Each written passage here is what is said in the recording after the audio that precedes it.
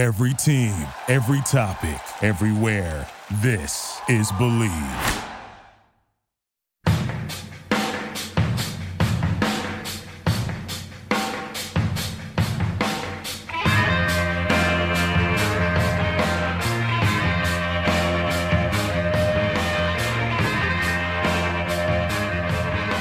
Hello and welcome to episode number 161 of The Draft Analyst, presented by the Believe Sports Podcast Network.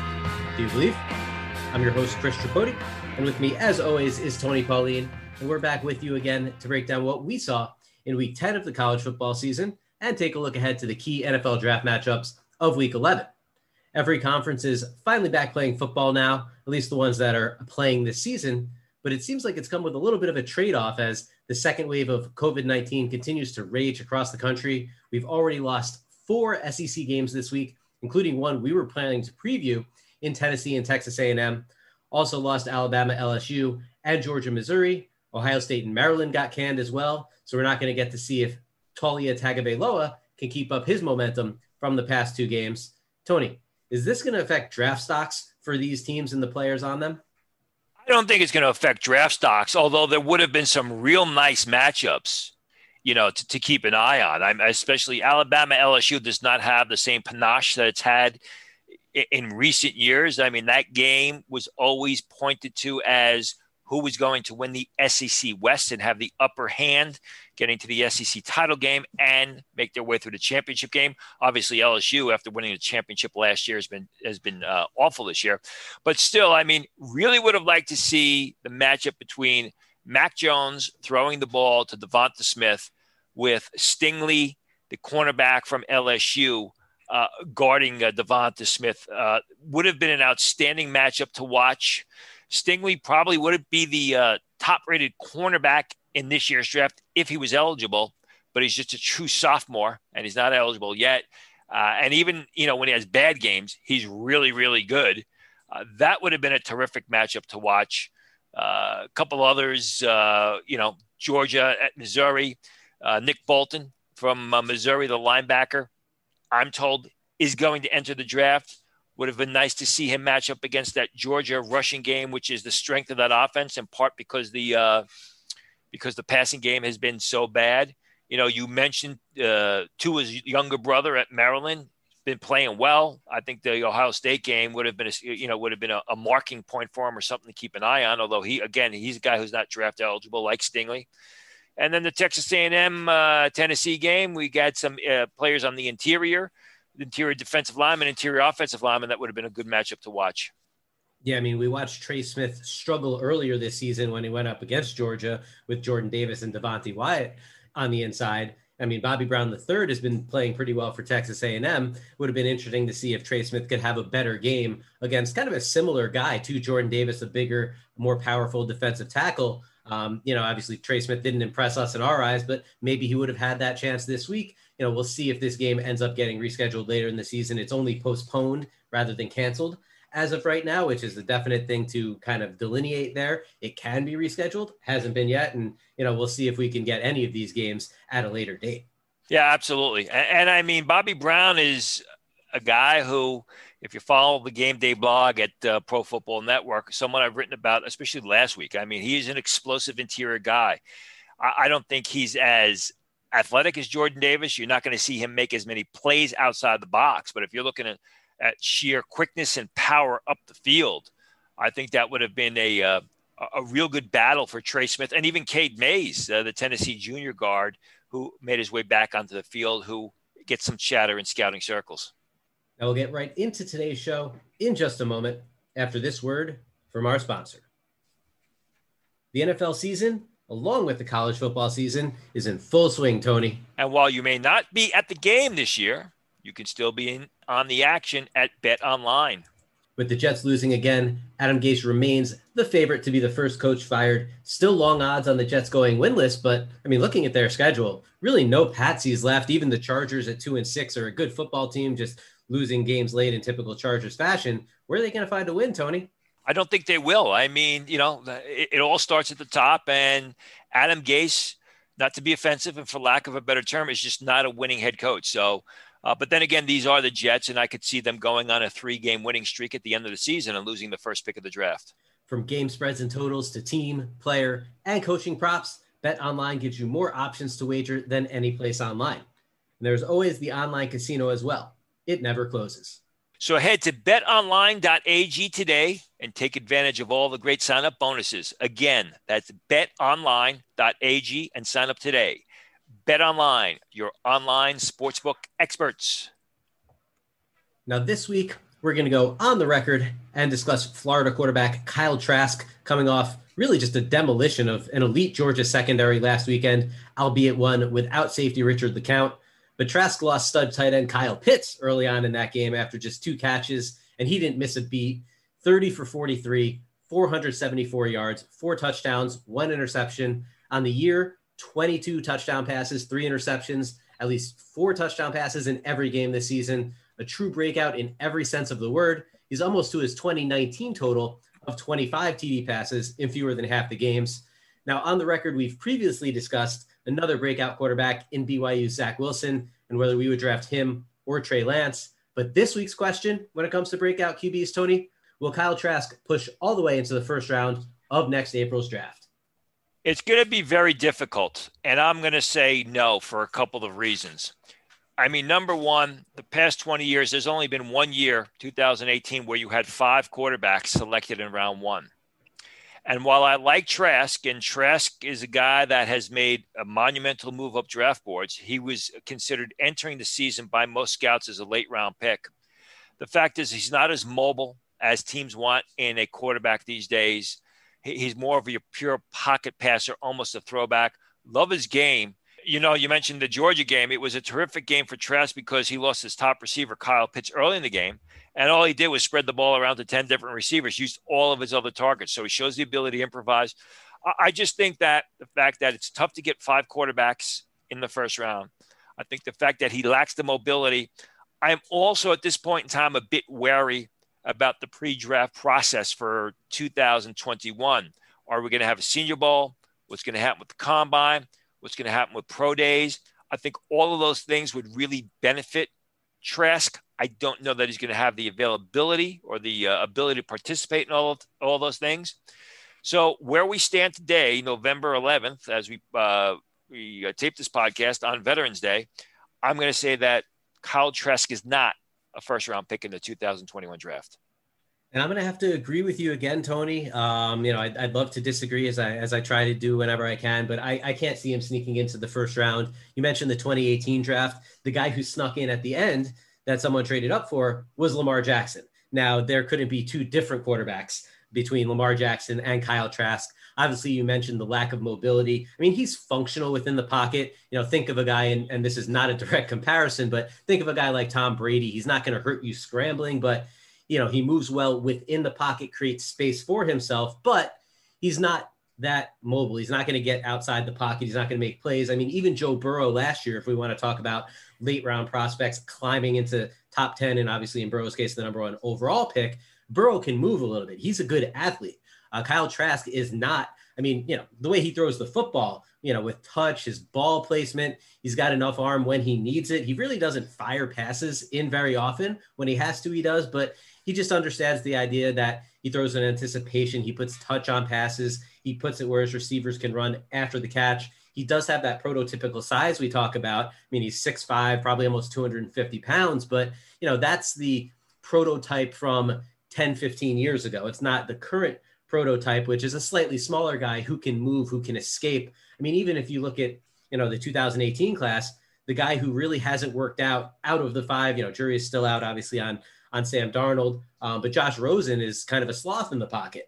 Might not even have the natural, you know, arm or anything like that Kyle Trask had, but, you know, Rosen hasn't worked out, and I think teams are kind of starting to learn from players like that who just can't escape the rush in the NFL. And, you know, people talk about offensive line play deteriorating. I think the reality is just the best athletes now play on the defensive line. The offensive linemen just can't compete with some of these guys. The quarterbacks really have to bail them out often. And Kyle Trask is not the type of player that's going to bail out his offensive line in a scenario where they're completely overmatched.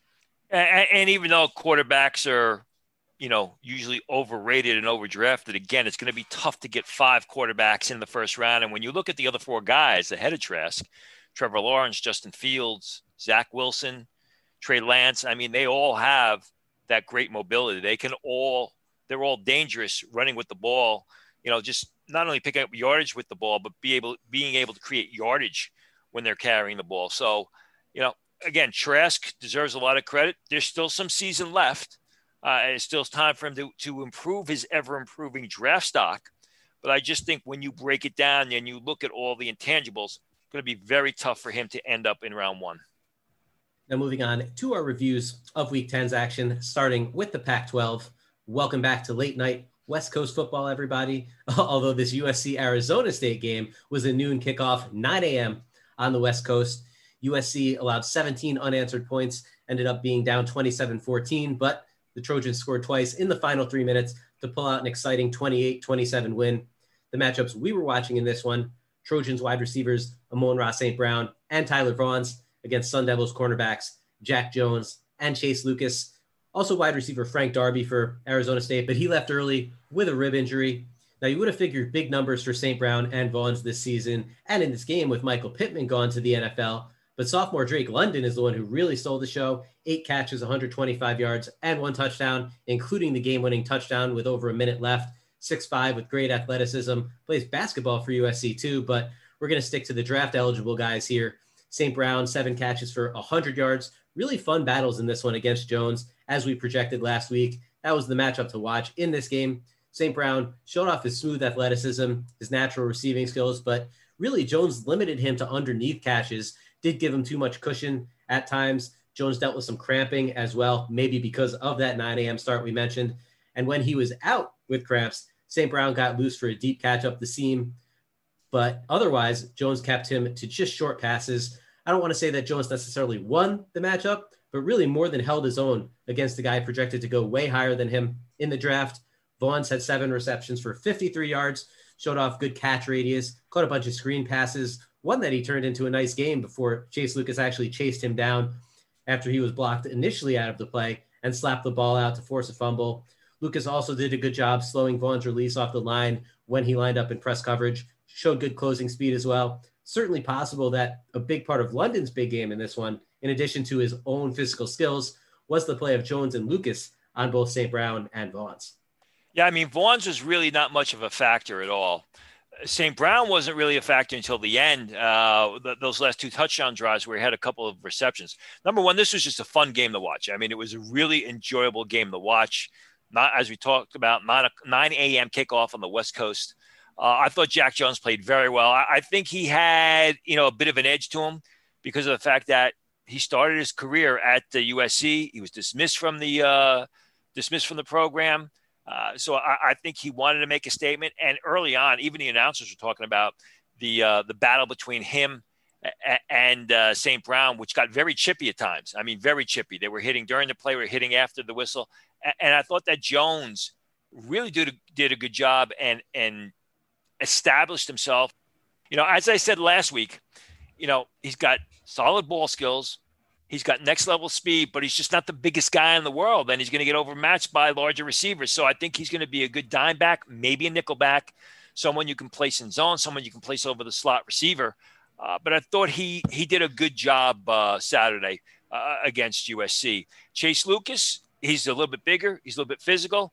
Struggles making plays with his back to the ball when you compare him to Jones. So I think he's more of a guy that you're going to have to play him solely in a zone type of system.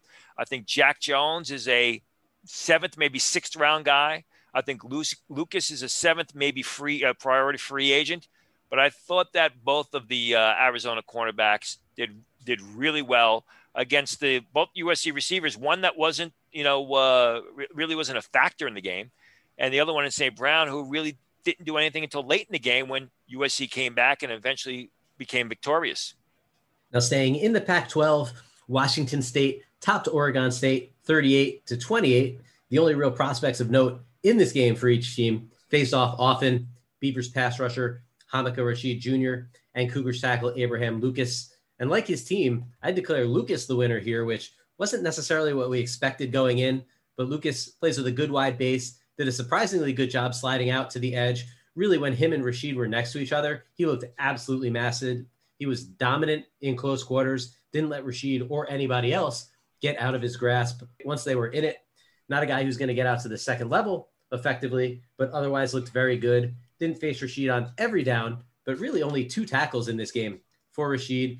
Really struggled to get off blocks, showed almost no power or strength, missed a tackle on a botched read option play where he really had Jaden Delora dead in the backfield, turned into a short touchdown run. Really not a good performance for a guy who apparently needed to repeat his monster 2019 to impress NFL scouts. Yeah, a guy who, if you listen to our preview, I think he's got second-day potential. Scouts graded him as a 4th rounder. I mean, he played like a 7th-round pick on Saturday night. And Abraham Lucas is not the most athletic or most agile guy. I mean, he's more of a small area guy. You would have thought that Rashid could have exploited him. Didn't happen. I mean, he was washed out of the play time after time. As you said, just 2 tackles, a non-factor from a guy that was expected to have a big season. Now, it's the first game of the year. A lot of these guys, have not had a lot of football activity. As we've seen early on, it's primarily been the offense that has been winning out in these games, especially early on in the season. And this was the first Pac-12 game of the year. We'll see what happens with Rashid. We'll just see if this was first game rustiness or if this is the shape of things to come. Hopefully it's the former. Over to the Big Ten now, where 3 weeks into conference play, Penn State looks bad. 0-3, last-minute loss to Indiana that we discussed 2 weeks ago, which is fine. Indiana's a top 10 team right now. A reasonable loss to Ohio State the following week. But this past weekend got crushed by Maryland 35-19. And Maryland, keep in mind, lost its opener by 40 to Northwestern. From the top 10 to 0-3 in 3 weeks. And even this game wasn't as close as the score for Penn State.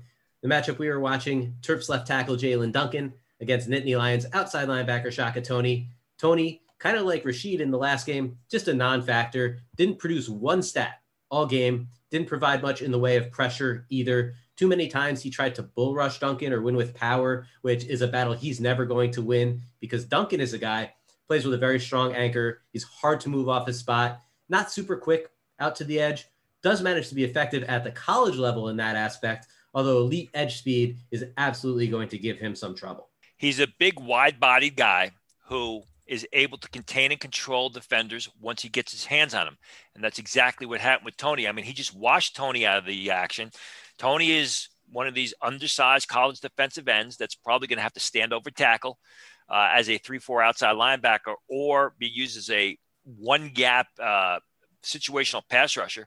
Toney had a terrific first game against Indiana, but he was just handled by Duncan down after down, as you said, as Maryland themselves handled Penn State.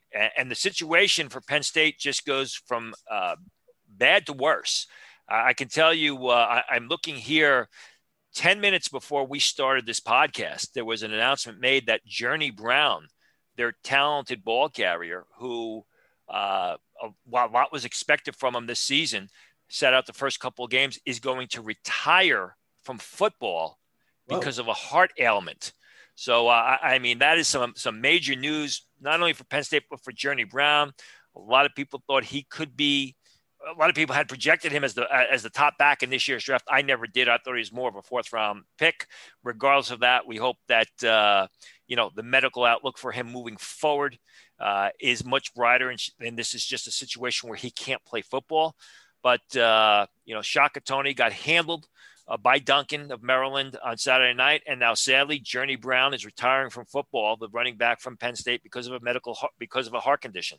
Well, that's some shocking news. I mean, I didn't see that. Obviously, we're setting up here to record. But, yeah, I mean, Journey Brown, if it really gets bad to worse here for Penn State, just kind of adding injury to insult. And, it's been a rough season in Happy Valley. And certainly that doesn't help the cause. But obviously, the first concern here is for Journey Brown and his long-term health, which, is why he had to unfortunately retire from a game that, I think he expected to probably be playing for another decade or so.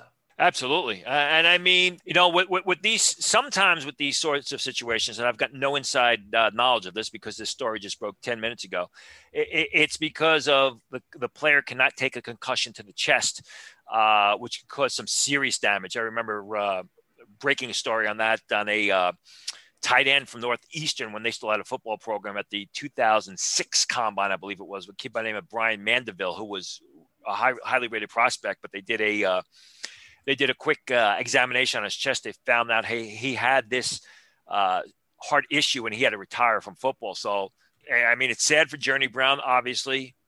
As you said, he was a guy that people had highly rated, probably had the hopes of a long NFL career. Just hope that it works out for him in his personal life and it doesn't affect him off the field. And now on to our Week 11 previews, and we're going to go right back to the Pac-12. We mentioned Frank Darby before, just one catch before leaving early against USC.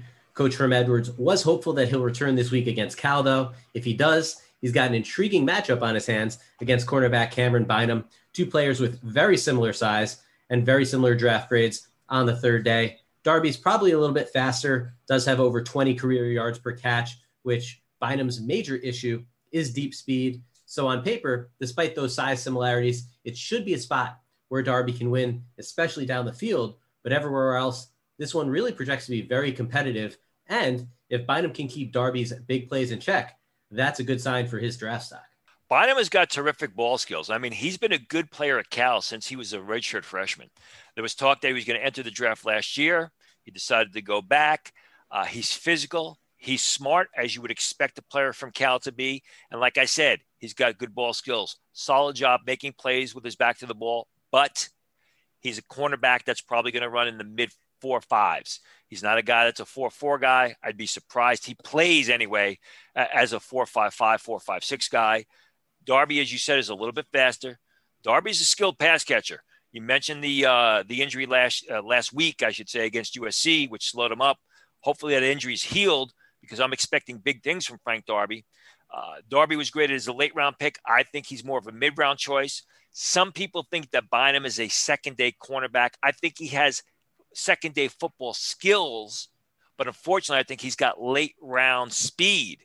So unless you're going to put him in a zone-type system or you're going to reduce his area responsibilities and really cut down on those man-to-man situations where he can exploit it down the field, could be a problem at the next level. It's going to be a good matchup. Obviously, Bynum's going to have to guard against Darby's speed, as you mentioned, and Darby's going to have to hopefully be healthy and pick up from what was a disappointing season opener against USC. Now, a big matchup in the trenches this week takes us to the ACC, Miami against Virginia Tech, where Hurricanes defensive ends Quincy Roach and Jalen Phillips will get a stiff challenge against Hokies left tackle Christian Darrisaw, a very athletic left tackle who slides out to the edge nicely, can block in motion as well, had a day 2 grade entering the season. Both Roach and Phillips, 2.5 sacks this season, but very active against the run. Roach is tied for 5th in the ACC with 10 tackles for loss. So even if this duo isn't a duo of elite pass rushers, they are disruptive all-around players, and Darrisaw is going to be responsible for stopping one of them on every play. Tony, you think he'll be up to the task?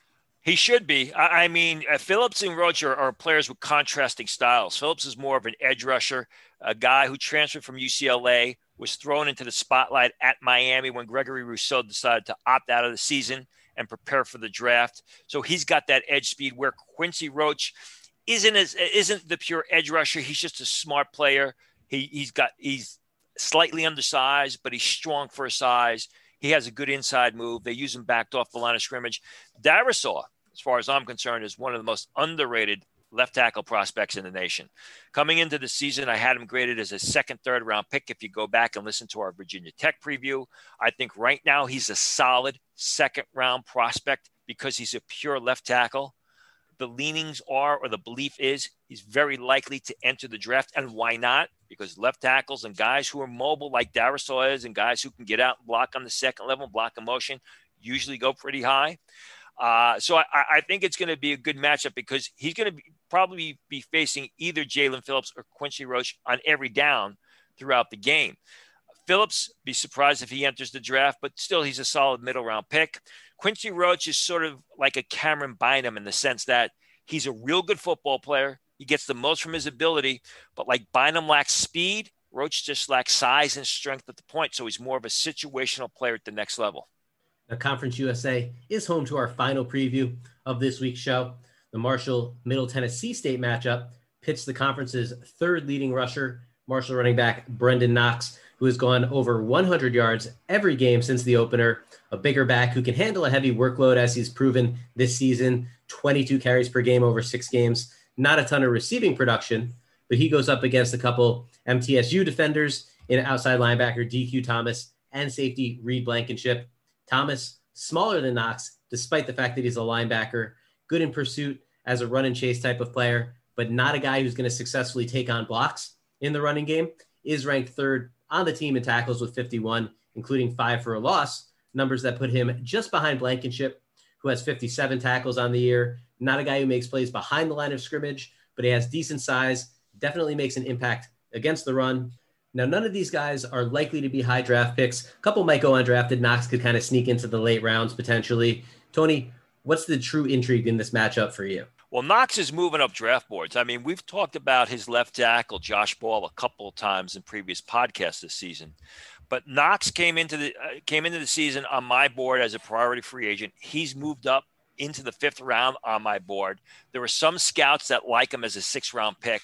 He is just a tough, grinded out, find ways to make positive yards. Not a real creative ball carrier, but someone I think could be used as a situational short yardage back at the next level, someone who can spell a starter on occasion, really your number 4 back at the next level. He's getting a lot of momentum in scouting circles. Only an underclassman, 4th-year junior. Don't know if he's going to enter the draft. I haven't heard anything about that, although there was a lot of chatter about him in scouting circles.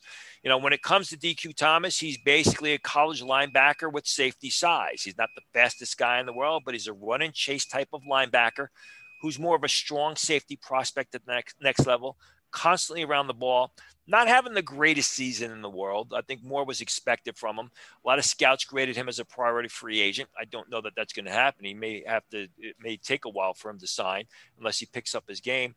Reed has got good size, and he's more of a run defending straight line safety that likes to mix it up. I was up and down last season, has been okay this year. But again, they best be on their game against Brendan Knox, who's shown the ability just to take over contests the first half of the college season. And that's it for the 161st episode of The Draft Analyst, presented by the Believe Sports Podcast Network. Do you believe? If you're enjoying the show, please subscribe on any of the major podcast platforms and leave us a rating and a review. And feel free to ask us questions on Twitter. We'd be happy to answer on the show. We'll be back next week with more NFL draft coverage for all of you out there. But until then, for Tony Pauline, this is Chris Tripodi. Good night. Thank you for listening to Believe. You can show support to your host by subscribing to the show and giving us a 5-star rating on your preferred platform. Check us out at Believe.com and search for BLEAV on YouTube.